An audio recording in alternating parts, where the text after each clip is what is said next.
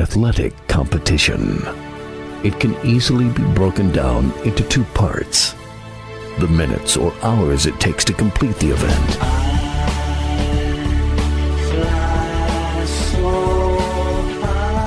then weeks, months, and years of joy or heartbreak.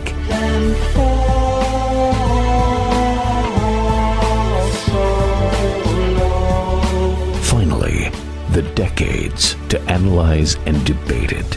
From the press box to press row, Donald Ware will break it all down for you with an in-depth look at historically black college athletics, as well as the biggest news stories and newsmakers of the day. It's time to talk the talk with those who walk the walk. From the press box to press row, here's your host, Donald Ware.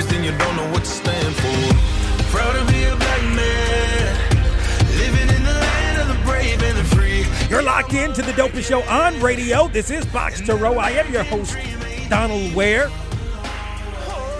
Got a good jam-packed show for you today here on the program. A couple of things that I want to get to today. I want to talk about that Nets and Lakers game from Thursday. I want to talk about James Harden. James Harden was absolutely spectacular on Tuesday. No Kyrie, no KD, still had 38 points and came back, the Nets, from a 21-point deficit. He had 38 points and 11 assists in the ball game. And I think when they made the trade, I believe that I said that his game would have to adapt a bit, and it has, particularly when Kevin Durant and Kyrie Irving have been there. But when he needs to be James Harden, the James Harden that we knew in Houston, he has been that James Harden when need be. And to come back from a 21-point deficit at halftime to a pretty good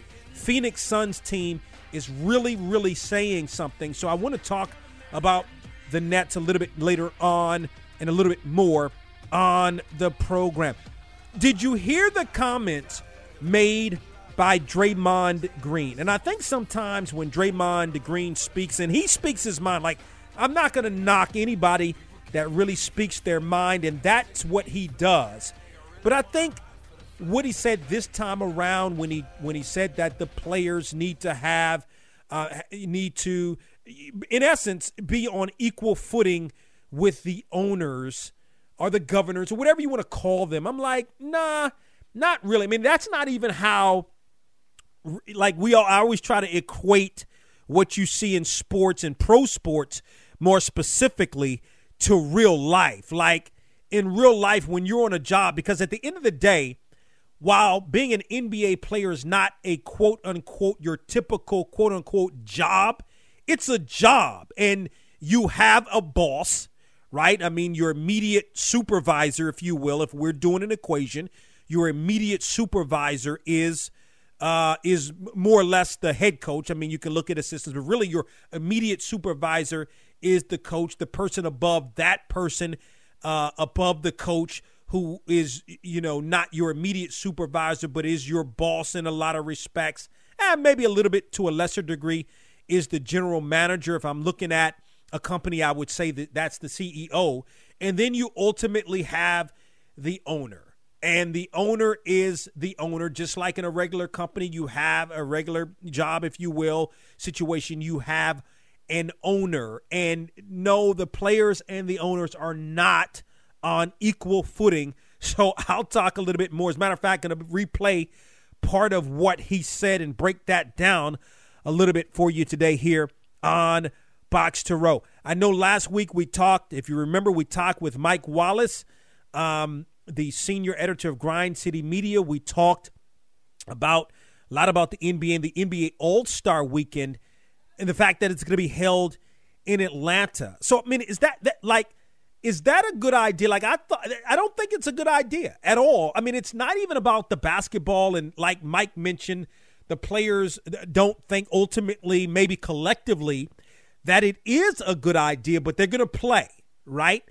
But the other part of this thing is this, and I think the mayor of Atlanta, Keisha Lance Bottoms, she has some concerns about this game being played. I mean, I think rightfully so, Because at the end of the day, you have an element. We forget it's not just about the game.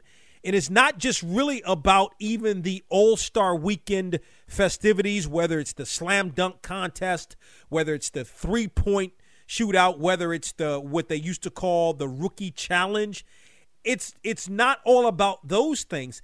It's about a lot of the ancillary events, the parties that happen, the various things that happen within a city related to NBA All-Star Weekend, where there's a lot jumping off. Like, I've been to these things. I've been to Las Vegas. I've been to Orlando. I've been to LA. I've been to New Orleans when you have these NBA All-Star Weekends. It's great.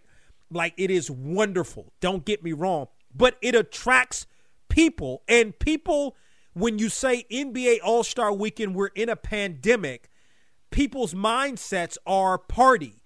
They're going to go immediately to party, even though we're in a pandemic. Like, we can talk all day about masks, and some people have been vaccinated and all of those kind of things. But at the end of the day, we're still in a pandemic. So it's not necessarily even about the games and the on-court stuff that's going to be happening related to NBA All-Star Weekend. It's about the other stuff, which includes many people. And I think that's the point that the mayor was trying to bring home. We don't want a lot of people coming to Atlanta, but ultimately people are going to come to Atlanta because they may say, well, we're not going to have any fans in the stands, or it may be limited. That's not the point. It's NBA All-Star Weekend, and it's going to bring an element of people that are going to come anyway. And believe me, like, my first NBA All-Star Weekend was in Las Vegas, right? I had never been to Las Vegas before. And that was in 2007. And, I mean, all of the stuff I got to participate in, the game, the rookie challenge, the, Saturday night, and, rest in peace to Roscoe Nance, who passed away about 11 months ago. I mean, it was because of him. He's writing for the USA Today. I mean, I met all these people, David Stern at the time, rest in peace to David Stern, and got to go to all of these functions and meet a lot of people I met. As a matter of fact, I met Sekou Smith, rest in peace to Sekou Smith, through Roscoe Nance as well. So I got to do all of those things, but there's a party element and a nightlife and all of those things that are related to NBA All-Star Weekend that is going to attract to Atlanta as well in a pandemic. So, I mean, I don't know. Like, I mean, guess the NBA is going to go through with it, but I mean, you got to think more than just your event. You got to think people are going to come regardless of the pandemic, so we can touch on that a little bit later on as well. Your participation here on Box to Row, always warranted. Hit me up via Twitter at Box to Row, BOXTOROW, or on Facebook, BOX2ROW. You can hit me on my personal Twitter account at DWare1, or my personal Instagram account at WhereDonald. Thank you to all of the wonderful affiliates around the country that carry Box to Row. Those that listen to us on Sirius XM channels 141 and 142, and those that listen to us around the world at box2row.com. Let me get to it. I want to replay part of what Draymond Green had to say with respect to players who can be traded. The players have to sit out games because they may be on the trading block or on the trading block. I mean, he went through a whole bunch of different things. I mean, like, some of the stuff, like, okay, I mean, I get it in part of it is context, but most of it I just didn't agree with.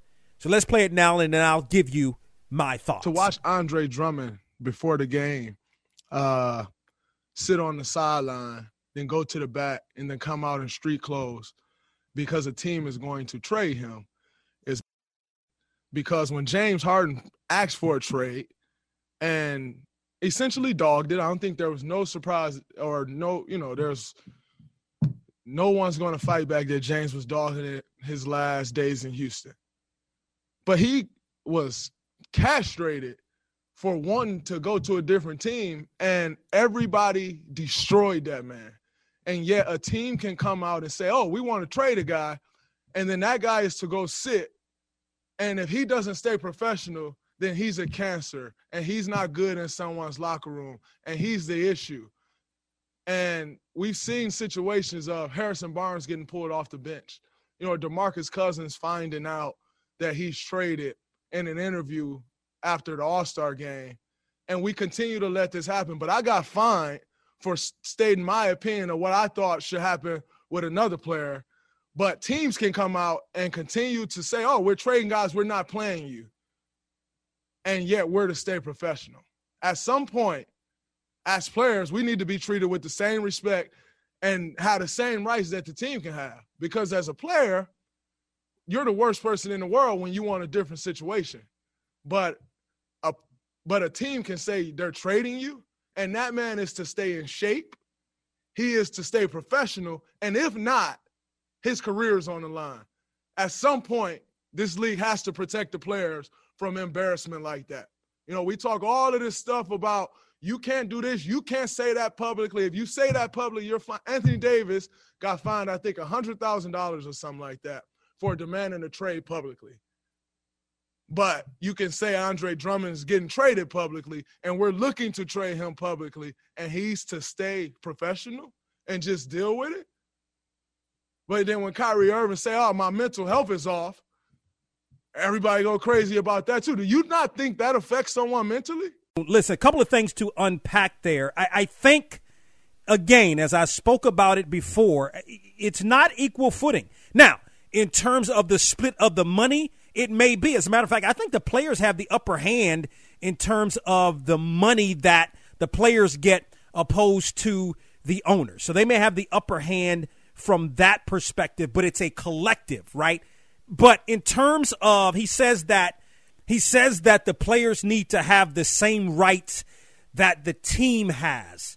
No, I don't think so at all. That doesn't happen on regular jobs. Further, if Andre Drummond gets hurt, then you can't trade him. Maybe what Draymond perhaps is referencing is that players don't need to just sit on the bench if they're going to be traded. I don't know, but I don't agree with Draymond much of what he had to say. Your thoughts on Twitter and Facebook. Still to come, HBCU football talk and Daytona 500 winner Michael McDowell. But up next, talking with Florida State head men's basketball coach Leonard Hamilton.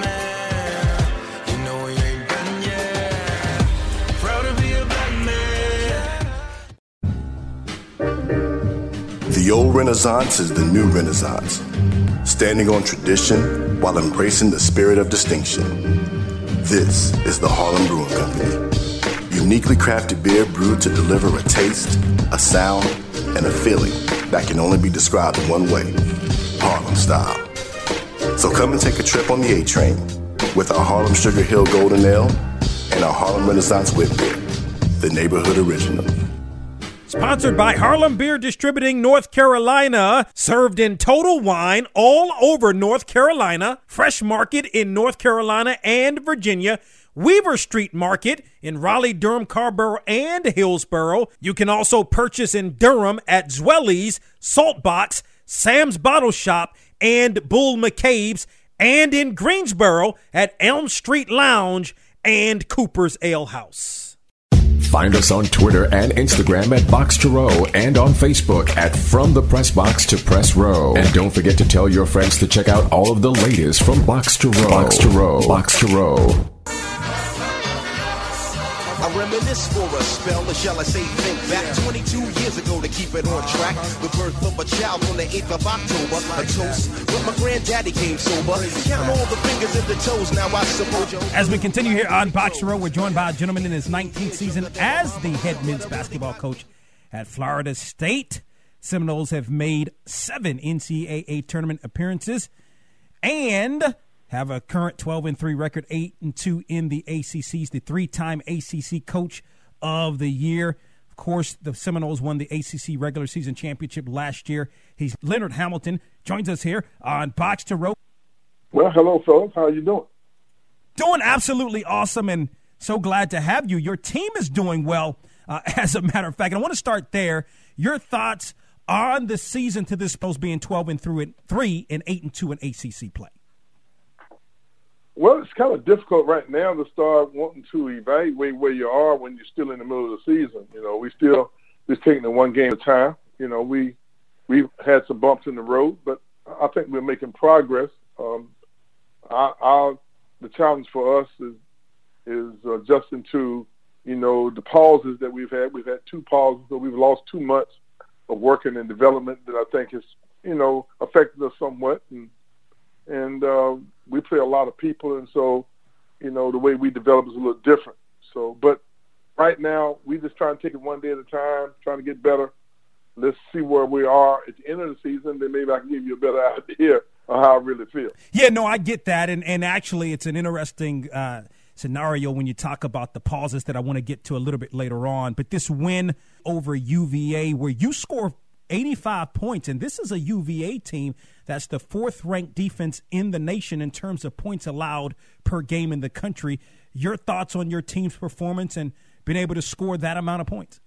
Well, we just play the way we play, and regardless of who it's against, we don't change very much.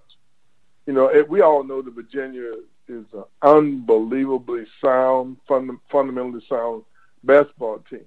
On Monday, we got off to a good start. We shot the ball very well. Our kids executed the offense very well. We got some easy baskets in transition, and we got off to a good start. I mean, I don't know if that's any reason it's not time to start taking any bows now because, we still got more games we got to play. And I just think that we had a good game, and maybe Virginia didn't play quite as well as they're normally capable of playing. And sometimes in the ACC, if you're not at your very, very best, it's hard to win.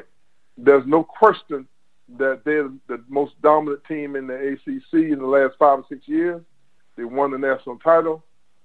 They have won more games in the last 5 or 6 years than anybody in our league. We give them respect, and I think as a result of the respect we have for the outstanding job that Coach Bennett has done, and for the outstanding players that they have, I thought that motivated and got our attention, and we realized we had to be at our very best in order to be successful against them. So, now the challenge for us is be consistent playing at that level all the time. That's the voice of Leonard Hamilton in his 19th season as the head men's basketball coach at Florida State. He joins us here on Box to Row. I mean, to your point, you play a lot of guys, some balanced scoring. Right now, MJ Walker leads you in scoring. He's averaging 13.9 points per game, shooting 47% from the field and 48% from three-point range. Can you speak to his growth really over 4 years, because you look at where he was as a freshman, but even from last year to this in terms of how he's really grown under you in this Florida State program? Well, MJ has had a very good run. He's been a very integral part of our team ever since he was a freshman. He's a guy who has embraced his role. It has changed and gotten more important as time has gone on, has moved on. Now he's the senior. He's going to get his degree this semester. He's the leader of our team. He's embracing that, giving us good leadership, and it's really, really nice to see a kid come into school, grow, get his degree, and still have an opportunity to play basketball after he leaves Florida State. So it's a success story as far as I'm concerned. Yeah, can I take you back a little bit to last year? I mean, you finished first, as I mentioned, in the regular season, in the tournament, and COVID hits. Yeah, man, how frustrating was that? Do you feel like you had a team that could win it all? Yes, we feel like we had a team that could have won it all last year, but we've been that way for the last 4 or 5 years. You know, we lost in the Elite Eight to Michigan a few years ago. The year before that, a couple of years before that, we lost to the VCU in the Sweet 16. That I thought we had a legitimate chance to win it, and you know, we've been knocking on it. The year before last, we lost, I think, in the Sweet 16, but we had two of our top 6 players had injuries right there toward the end of the season. Phil Kofer and our point guard, fifth-year senior, David Nichols. And so we've been knocking on the door. Last year I thought was another year that if we had gotten in there, we could have done it. Now we feel the same way about this year. That's just the way basketball is. That's the way the nature of challenges, obstacles that you have to overcome. We just realized that, next year up, we just got to go see can we do it again. And sooner or later, hopefully we'll get to that point where we have our opportunity. The interesting thing is these last couple of losses have been – after those losses, you've had a pause and postponement in games for the last couple of weeks, which is very interesting, and then you've gone on a winning streak. Can you speak sort of to that and some of the adjustments that you make with the team having that sort of that 2 weeks off? Well, we try to communicate with our guys. We try to stay connected. We have a lot of Zoom calls with them when we can't be in contact to try to keep us. We spend more time coaching their minds and their spirits, and then because we physically can't have access to them and coach their bodies. But what we try to just be very a matter-of-fact approach, understand that these are circumstances that are beyond our control. So what we have to do is be mature enough to deal with that which we can control. That's our mental, emotional approach to dealing with these unforeseen circumstances. You have to have the maturity to prepare yourself for the unexpected. And that's the frame of mind. Don't have a pity party. Don't be worrying about it, the what if. Don't allow yourself to be stressed, because in reality, unless you're sick, these things that are going on are small in comparison to some issues other folks have that are less fortunate than us. And if are we going to miss a few games, miss a few practices, and we still got our health, then we need to be appreciative and don't allow ourselves to get caught up in the negative stuff that brings you down. Some say there's the mental health issues of kids being stuck and can't go anywhere, can't do anything, can't see anybody. What I point out to them, of all those people around the world who are less fortunate than them, I don't want to hear us crying about us not being able to go out, and us not being able to go practice, get over it. But now, the matured people will get better. Those who are not matured, they'll stay the same, and some going to get worse. There were 3 different categories. We wanted to be in the get better category, and our kids have done that. I think they've made the sacrifice and they've handled it very well. Leonard Hamilton joins us here on the program. You look at the loss of John Thompson and then more recently John Chaney. Can you speak to the impact that both of these coaches had on you? Well, John Thompson specifically, I knew John Chaney very well. We talked occasionally, but I had an unbelievably close relationship with John Thompson, and he probably had as much to do with my career as anybody at all, leading and guiding me. And then once I got to be a head coach, I leaned on him for his advice whenever I had issues that I felt I needed some matured advice. I would always call him. I had him on speed dial, and he was always instrumental in leading and guiding me and giving me the benefit of the wisdom that he had gained through his years of experience. And so there's nobody in coaching that benefited more from the mentorship that John Thompson gave than Leonard Hamilton. I'm so appreciative, and anytime I can ever do anything to honor him, I'm on it. For you, we're here in the state of North Carolina. You're from Gastonia. For those that don't know, Leonard Hamilton is from Gastonia. So I don't think a lot of people know, when Gastonia had a community college, started a basketball program, you were one of the first athletes, first black assistant at Kentucky, first black athlete, I believe it was athlete, not just basketball player, at UT Martin. Can you speak to and where we are in terms of Division I basketball, where it's a lot better than where it was in terms of black coaches, but some of the you've obviously been mentored by some, but can you speak to how you've also passed along? Now you're a mentor to some of the black coaches that are coming along in Division I men's basketball. Well, I've been very fortunate in my career to have had some very unique and special opportunities. And I had so many people along the way help me. And so I'll try to be available not only the black coaches, but whoever else I can help. I have a lot of guys that have come under my tree. Bill Self being one of them. I gave him his first assistant job when I was at Oklahoma State. But in this day and time, in our business, this is kind of a small world. You have people help you, and you try to help other people. That's been my motto. And someone said that, a true test of a man's importance is how much does he help someone else who is less fortunate. And that's always been my motto.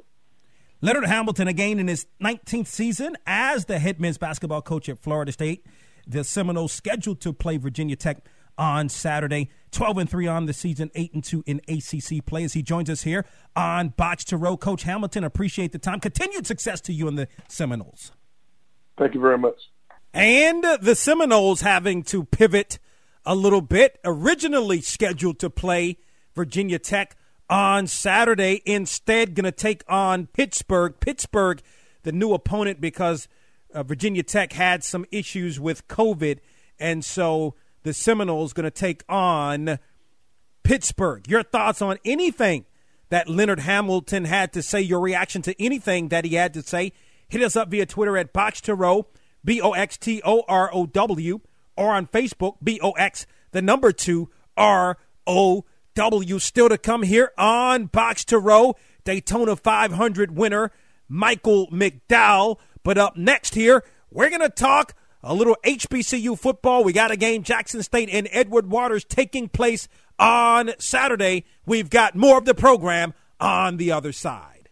You're listening to From the Press Box to Press Row. That is the voice of Kevin Durant. I'm excited I get to play for them. They support us in everything we do. It's a joy to, go to work and know that you're going to be, they're going to cheer for you as loud as they can no matter who you're playing. Bubba Wallace. They feel like I'm throwing a race into the context here, and it's not about race. He's a driver at the end of the day. Everybody's making it about race. It's all about the headlines these days, not me saying like, yep, I'm the black guy here, you're going to stop hearing about me.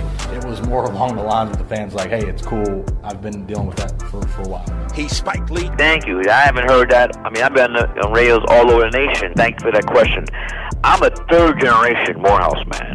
I was taught to speak your truths, and that is very special about being a Morehouse man, the same way you feel about your school, the same way we feel all about our respective historic black colleges. That would have been my first choice anyway, and I'm proud to be a Morehouse man. I'm talking about none other than Serena Williams. That was definitely one of the better matches I've ever played. I've had it just like that. It's really focused, just really, excited. That is the voice of Steph Curry. Your progress from Davidson to now with Golden State. Where I've come from in high school into a small D1 college at Davidson. And, it's a great story, and I'm just having fun, living my dream and riding the ride. Ron Rivera, great player. Did you see yourself as a coach? I've been told a lot of times by a lot of people, boy, you're kind of like a coach on the field. I always felt at some point, I'd probably get into coaching. It all started because of my son wanting to play football. The one and only Michael Strahan. Always good to talk to you. Hopefully next time it won't be, 14 years. You get to man, what is good, and you're encouraging people to be better and do better, and that's what I love, man. So thank you. I appreciate you. I'm talking about none other than Common. I ended up at SAM just because I wanted to major in business, and SAM, you had the illustrious school of business. Then I found out that business was the key. That's what I wanted to do. Dave Roberts, manager of the LA Dodgers, to be a person of color and be the manager of the Dodgers. What does that mean to you? Well, I think the first thing that comes to me is responsibility. With recency and kind of the social, the racial issues that we're having that really come to light, which is, I believe, are good things. I think that it's a responsibility for me to be the first manager of color for the Dodgers. There's not many of us in baseball. To do things the right way, to hopefully give other people of color opportunities. Hopefully it just paves the way. So I think that for me, I definitely look at it as responsibility, but something I'm willing to undertake. Omari Hardwick. And it's crazy that you say that. I got one of your colleagues and one of your contemporaries, and that being Stephen A. He hit me about 3 weeks ago, and he texted me and he said, "Oh, how did I miss this one?" But it's equally been a beautiful thing for me to see how much you guys who work in sport are fans of me. But for you to like it as much as Stephen A. said he liked it, and all within the last 3 weeks, you both are commenting on it. I'm in good company. We're HBCU guys, I know I'm in good company. Of course, bro.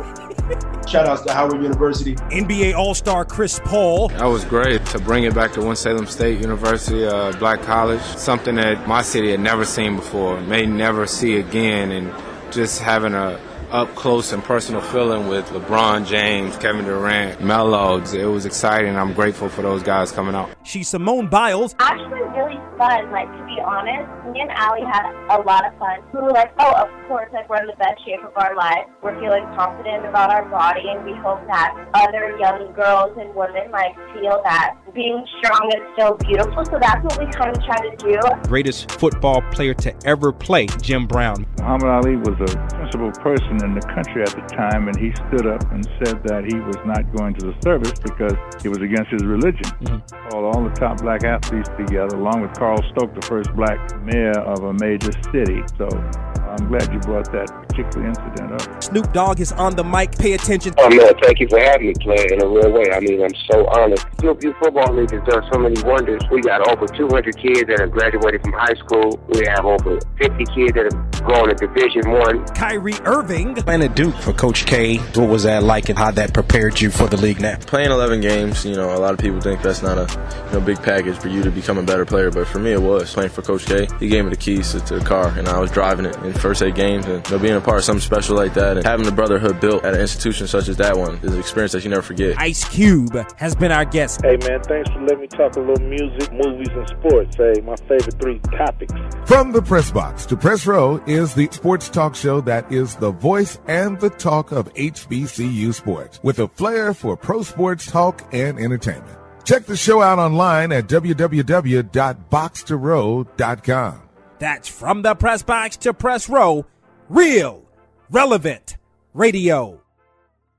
All right, we can finally talk some HBCU football here on From the Press Box to Press Row, because we've been talking some HBCU football, don't get me wrong, but in terms of some of the matchups, because guess what? The season begins on Sunday. Jackson State is going to host Edward Waters, and all eyes are going to be on Jackson State and what Jackson State has coming in, and how they're going to be able to handle things and moving into the SWAC and Deion Sanders and all of those great things. I'm going to tell you what, I think that Edward Waters is going to be prepared. I've known Greg Ruffin, who's the head coach there, for a long time. As a matter of fact, I had a chance to have a virtual tour of Edward Waters facilities. They're moving into a new facility. We're supposed to start playing this spring, but may be ready by fall. The football field and everything is ready to go. The video scoreboard, where the coaches' offices are. It's absolutely tremendous. I think what he's done there is absolutely tremendous, and he also has a history at Jackson State. He was an assistant coach when Rick Comegee was the head coach there at Jackson State. Of course, if you remember, Jackson State won the SWAC championship back in 2007, and Greg Ruffin was part of that staff. But I'm interested, like most people are interested, to see what Jackson State has to offer, exactly what's going to happen with Jackson State football. A lot of guys are coming in. A lot of fanfare has been made. Let's remember, and a lot of the guys that have been brought in, first of all, with the recruits aren't good, most of them anyway, in terms of at least the high school kids, aren't going to be able to play this year. So that's one thing to sort of look out for. You're going to have a lot of the same guys coming back from last year's team, which wasn't really a great team. So Deion Sanders and his staff, a lot of work to really put in. I think it's going to be an uphill battle for Edward Waters, no question about that. And by the way, big shots out to our affiliate. Edward Waters is in Jacksonville, Florida. Big shots out to our affiliate in Jacksonville, XL 1010 and 92.5 FM, where you hear Box to Row each and every week. An uphill battle, I think, for Edward Waters. Nonetheless, remember, they had a guy that had an opportunity to play pro ball. Matthew Wilkerson played tight end and defensive end. The only reason I think he really didn't get a shot, because if you think about a guy like that and you have a pro team, that's the beauty of being in a city where there's pro football. It's the beauty of Howard University and Bowie State to a lesser degree with the Washington football team being in D.C. For the Morgan State Bears, the Baltimore Ravens being in Baltimore. You look at some of the other cities. I'm just trying to think of some of the other cities coming to the top of my head. I mean, you look maybe at Johnson C. Smith, at Livingstone there in the Charlotte, or Johnson C. Smith is actually in Charlotte, and ultimately Livingstone's in Salisbury, which is right up the road, to have a Carolina Panthers that's right there in the same area, right there in the city. You go to Texas Southern and Prairie View A&M with the Houston Texans being right there. So there's a lot of examples of that, and I think, Matthew Wilkerson's a guy that would have benefited. I'm sure that the Jaguars would have brought that young man in had there been some kind of camp, but unfortunately, and he may still get his opportunity. But my point is, I mean, Greg Ruffin's got some players.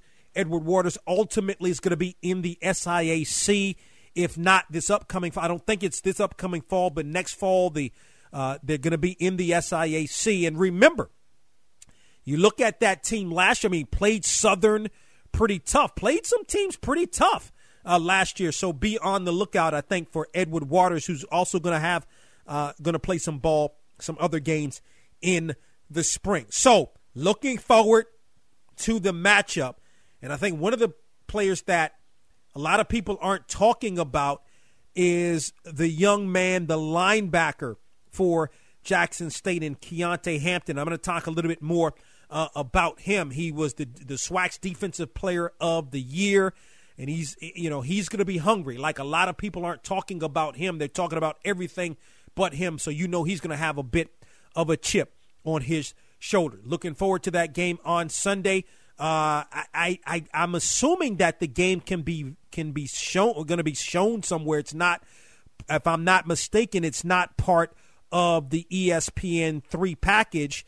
By the way, ESPN announced that quite a few games are going to be shown on the ESPN family of networks, more specifically on ESPNU, ESPN3, and a couple of games that are going to be on ESPNU. So I'm just interested in seeing if I'm not going to be able to watch the game, which I'm not sure. Jackson State may be showing the game on like the Jackson State Network, I think, and I don't know if that's just locally in Jackson. Actually, I'm looking now. Actually, is an ESPN3 game. I thought I didn't see where it was. So definitely going to have my eyes on that football game. So hopefully you've been listening to the HBCU Football Daily Podcast.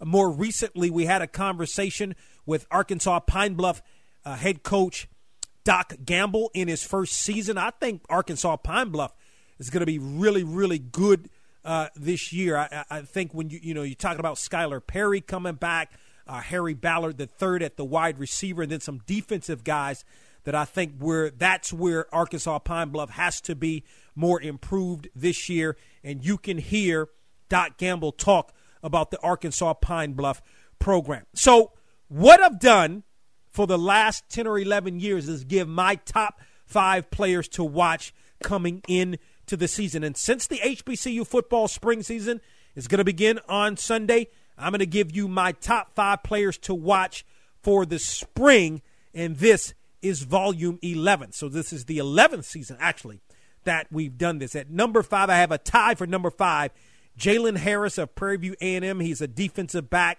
He's a redshirt senior. This is a young man that's one of the best corners in the SWAC. He's a shutdown type of corner. His numbers backed up his play from 2019, where he led the conference in passes defensed per game at 1.8 per game, 14 pass breakups. He also had 4 interceptions on the season. For his career, he's got 30 pass breakups and 7 interceptions, and that's in 2 seasons at Prairie View A&M. And, he's a guy that originally enrolled out of high school at UTEP, but then, for playing football, I should say, because prior to UTEP, he spent a couple of years in the LA Dodgers farm system as a center fielder and a second baseman. So this is a young man that's a very, very good athlete, and one I think that has an opportunity to play at the next level. He's tied for number 5. I have him tied at number 5 with the aforementioned Harry Ballard, the wide receiver from Arkansas Pine Bluff. You look at Ballard, you look at the numbers. He had a couple of quarterbacks throwing the ball to him, but it didn't matter the quarterback. He was the constant. 52 receptions, averaged 18 yards per reception, 938 yards, had 10 receiving touchdowns. All of those numbers were top 5 in the SWAC. He had 5 games of 100 or more yards receiving, including against the likes of an Alabama A&M, where he also caught 3 touchdown passes. Tennessee State, Prairie View A&M, some pretty good competition. He's a transfer from the University of Missouri. He didn't play. He actually played at a JUCO coming out of high school, then went to Missouri. I don't even believe that he played, and then ultimately is now at Prairie View A&M, where he is definitely excelling. At number 4, Jerry Garner of Mississippi Valley State. He's a defensive end. You know, he's a guy that hasn't really gotten the credit I think that he deserves. You look at the numbers, he's got the numbers, especially from last year, but this is a Mississippi Valley State program that just has not been good for quite some time. So he's going to be a guy that's overshadowed. 5-28 is what Mississippi Valley State is in the 3 years that Jerry Garner has played. But you got to figure that they're going to be improved this year behind the defense. He led the SWAC in sacks with 9. He had 16 tackles for loss. He had 53 tackles on the season, 31 solo. That's good, especially for a guy that's an edge guy, a rush guy, a defensive end, and a defensive end that goes out and not just can rush the quarterback, but can also make tackles as well, and did some good things against stiff competition. Against Lamar, Alcorn State, Grambling, and Alabama A&M combined, 6 tackles for loss, and he also had 2 sacks on the season. I have Jerry Garner of Mississippi Valley State at number 4. And by the way, this isn't necessarily the best 5, or in this case 6 players in HBCU football. It's the 5 players to watch. At number 3, I also have an aforementioned player, Keontae Hampton of Jackson State. Listen, this is a guy, again, who has a chip on his shoulder. All the big-name recruits that are coming in with Jackson State and Deion Sanders and all of that, not a lot of people talking about Keontae Jackson, the linebacker. Remember, he was the SWAC's Defensive Player of the Year, had 121 tackles last year. 78 of those tackles were solo, 14 tackles for loss, also had 4.5 sacks on the season. It's a guy, you talk about the transfers that are coming in. Well, this is a guy that has some college, has some experience, because some of the transfers, as I mentioned, may be guys that haven't necessarily played a lot in college, and Keontae Hampton's a guy who has played quite a bit in college. And number 2, Aquill Glass, the quarterback out of Alabama A&M. He's one of the top 25 NFL prospects at quarterback in all of college football. He can make all of the throws. And, he's looking to be a guy that's going to be drafted. He's going to come back. He's going to play this spring, but he's going to also play in the fall. So next year's draft, if he's drafted, he'd be the first guy that would be drafted out of the SWAC since Tavares Jackson was taken in the second round back in 2006 by Minnesota. Completed 61% of his passes and threw for 3,200 yards, 32 touchdowns through 11 interceptions. And this is an Alcorn State or an Alabama A&M team that has an opportunity, I think, to win the SWAC championship. I know the coaches in Alabama A&M, I should say, as a whole, not happy with Alcorn State's decision to not play football in the spring. But Alabama A&M is going to be really, really good this year. Then the number 1 player I have to watch, also from Alabama A&M, Abdul Fateh Ibrahim.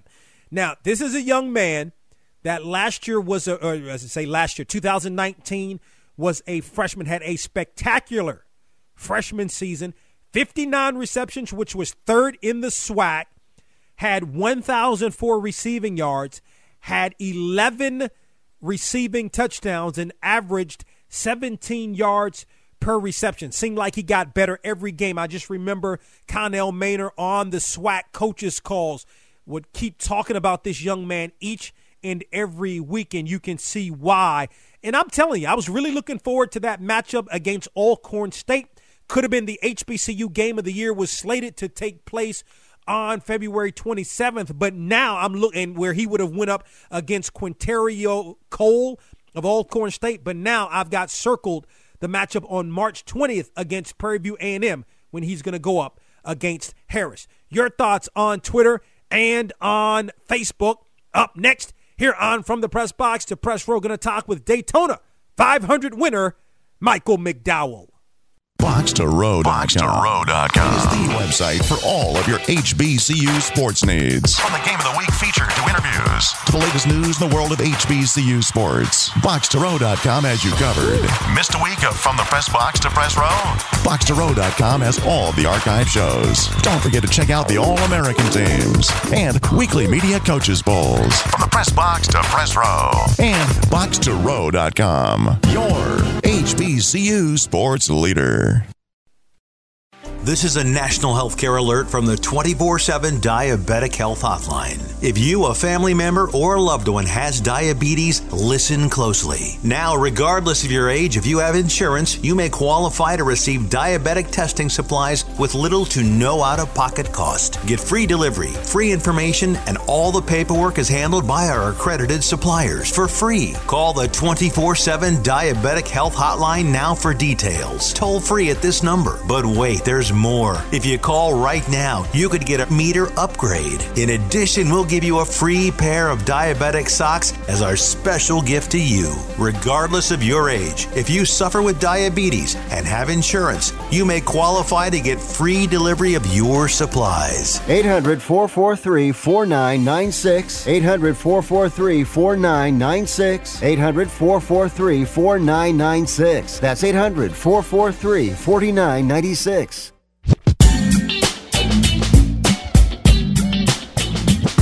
We track down the names making news in sports from the press box to press row.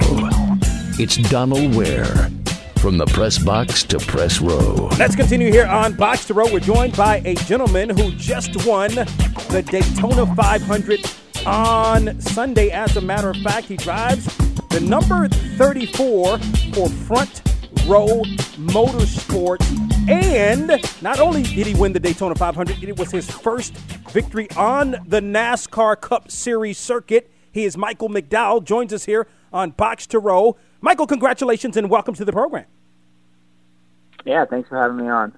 Absolutely. I'm glad to have you. I just want to get your thoughts. What did it mean to you to win the Great American Race this past Sunday? Yeah, I mean, it's hard to describe. It's hard to put it in words. I mean, you know, in NASCAR, this is our Super Bowl. It's the Daytona 500. It's, you know, the biggest race of the year. And, you know, just the history that's behind it. I mean, the you know, the guys that have won this race and, you know, their names stamped, you know, not only in the concrete at Daytona, but, you know, just the history to be, you know, in the same, you know, even conversation as Petty's and Andretti's and, you know, Gordon's and Earnhardt's. It's just an amazing thing to even think about, and very humbling. And, you know, I'm just so thankful that we're in the right spot at the right time, and we were able to get the win. Yeah, right spot at the right time. You led for only one lap, which was the last lap. The crash that happened prior to you know, crossing the finish line. What did you see there? Yeah, you know, it was a crazy race. We had that crash early on, and we had a little bit of damage, and then, you know, we worked really hard to get ourselves in position, and that's what that racing's all about. You know, we were able to get back into the top five, and then, you know, we were in third coming to the white flag, and felt like we were in a really good spot and had a big run, and I had a good push from Chase Elliott, and Brad Keselowski and I got a big run, and Brad went to pass Joey, and they made contact, and, you know, the seas parted. I went right through the middle, and was able to get the victory. Yeah, but I guess at the end of the day, you put yourself in that position so that because something like that happened, I mean, you were in position to ultimately win the race.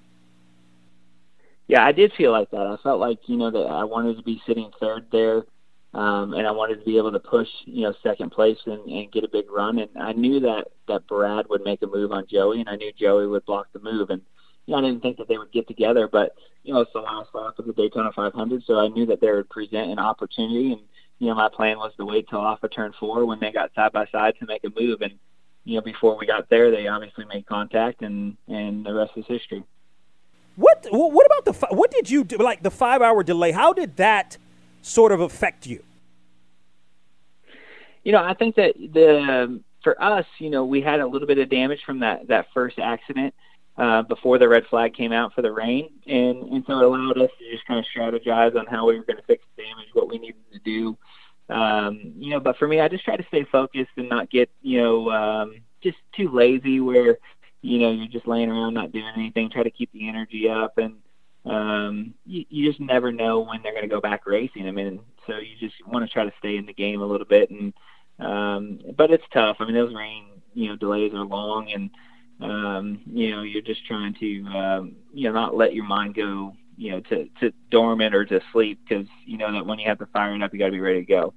I mean, but for you at the Daytona 500, like I look at the last couple of years, I mean, we can go back to 2013, a 9th place finish, 2018, 4th place finish, 2019, 5th place finish, last year a 14th place finish. So you've always, you've been there the last couple of years. You've been right there. So what sort of was the difference for you and your team this year to win it all? Yeah, I think it's, it's kind of a combination. Like you said, we've had some great runs at Daytona, and we've, been in the top 10 and been in the top 5. And, and I've learned from those. I've been in the top 5 coming to the white flag and not picked the right lane, or went too soon and tried to make a move too early, or didn't have the run, or didn't have a pusher. And so, even though we've had solid runs there, I've really learned from all of those races where we've been in the front and had an opportunity, and, mostly learned from the mistakes that I've made. And so, that experience really helps. You got to have fast cars to get to the end of these races. You got to be smart, but you still got to be aggressive, and you got to position yourself. And, these races are not won from, 6th, 7th, 8th, 9th, 10th. So you have to be in that top 5 coming to the white flag, and you got to be in those positions. And, I've sort of learned over the last, 10 years on what I needed to do and what I needed not to do. And I think that really paid off. That is the voice of Michael McDowell. He drives the number 34 for Front Row Motorsports. Just won the Daytona 500. He joins us here on Box to Row. Check out the 14-turn, 3.61-mile road course in Daytona, the O'Reilly's Auto Park 253. Of course, you can watch it on Fox at 3 p.m. Eastern on Sunday. So what has it been like? Do you feel like you've gotten in your groove the last 5 years? I mean, you've been on the circuit 13 or 14 years, but this is the 5th straight year that you've driven consecutively on the circuit. So do you feel like you've gotten or sort of getting in your groove there? Yeah, definitely. I think that, those first 8 years were a grind, just doing whatever I could to stay in the sport, and, not being in the most competitive opportunities, and not, it just wasn't great. I mean, it was a tough road, but like you said, the last 5 years I've been able to come, back racing full time and in competitive rides and make progress. And, we just keep getting better and better every year. And my race team, Front Row Motorsports, has done a great job. I mean, we've made big gains over the last 3 years, and, and that's fun. It's fun to be a part of that and to be a part of those gains. And, and that's what's allowing me to, to be competitive and to get into those positions. And, it's been very rewarding to see the reward from early on when it was tough and it was hard and it wasn't that much fun, but, just staying after it. And now I have a great opportunity with a great team, and now we're the Daytona 500 champions. Yeah, no question. I was going to say, was it frustrating? 358 starts without a win. And then, of course, on the 359th, you win the Great American Race. Was that frustrating, though?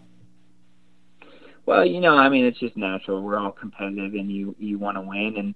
And, but the whole time I just held on to the hope that, even though it's not fun right now and it's not the best situation, I'm just going to keep fighting hard and keep working hard. And, eventually you'll get the opportunity.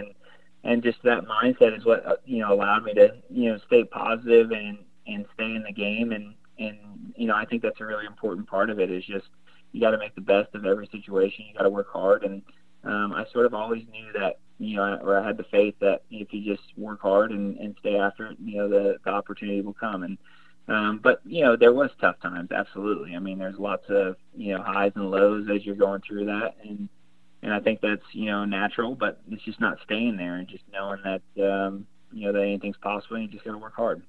Michael McDowell, again, winner of the Daytona 500, drives the number 34 for Front Row Motorsports, joins us here on the program. I want to get your thoughts on the road course race at Daytona this Sunday. Your thoughts?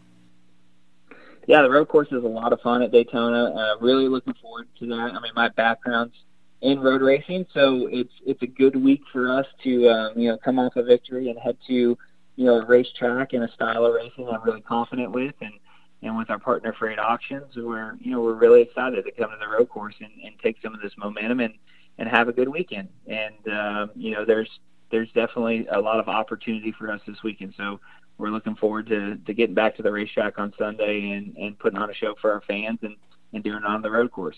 Yeah, I know I read where you own a go-kart place. If it's 30 miles north of Charlotte, I would have to assume that it's in like Salisbury or something like that. But I got to assume, that it's going to get a bump. It's going to get a pretty good bump after winning the Daytona 500, right?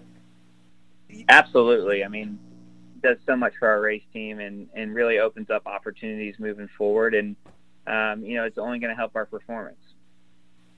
Again, Michael McDowell drives the number 34 for Front Row Motorsports, winner of the 2021 Daytona 500, joins us here on Box to Row. Don't forget the 14-turn, 3.61-mile road course, O'Reilly's Auto Park 253, 3 p.m. Eastern on Fox, and Michael will be a part of it. Michael, we appreciate the time. Continued success to you and your team.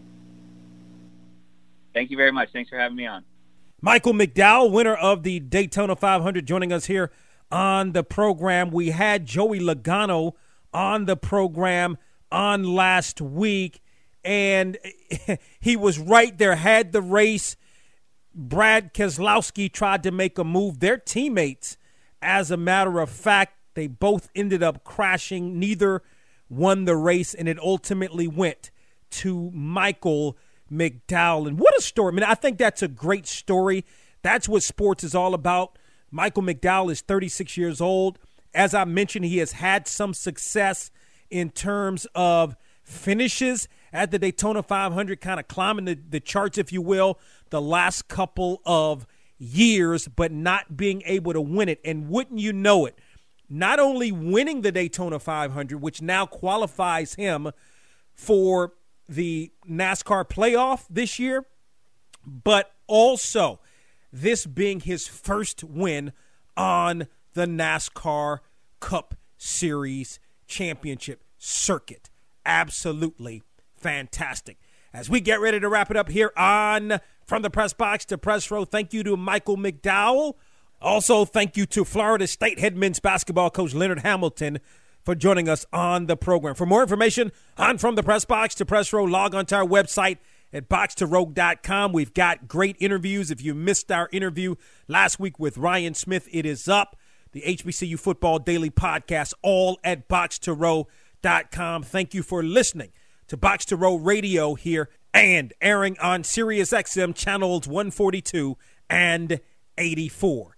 And always remember to support those that support you. From the Press Box to Press Row is presented by DW Communications.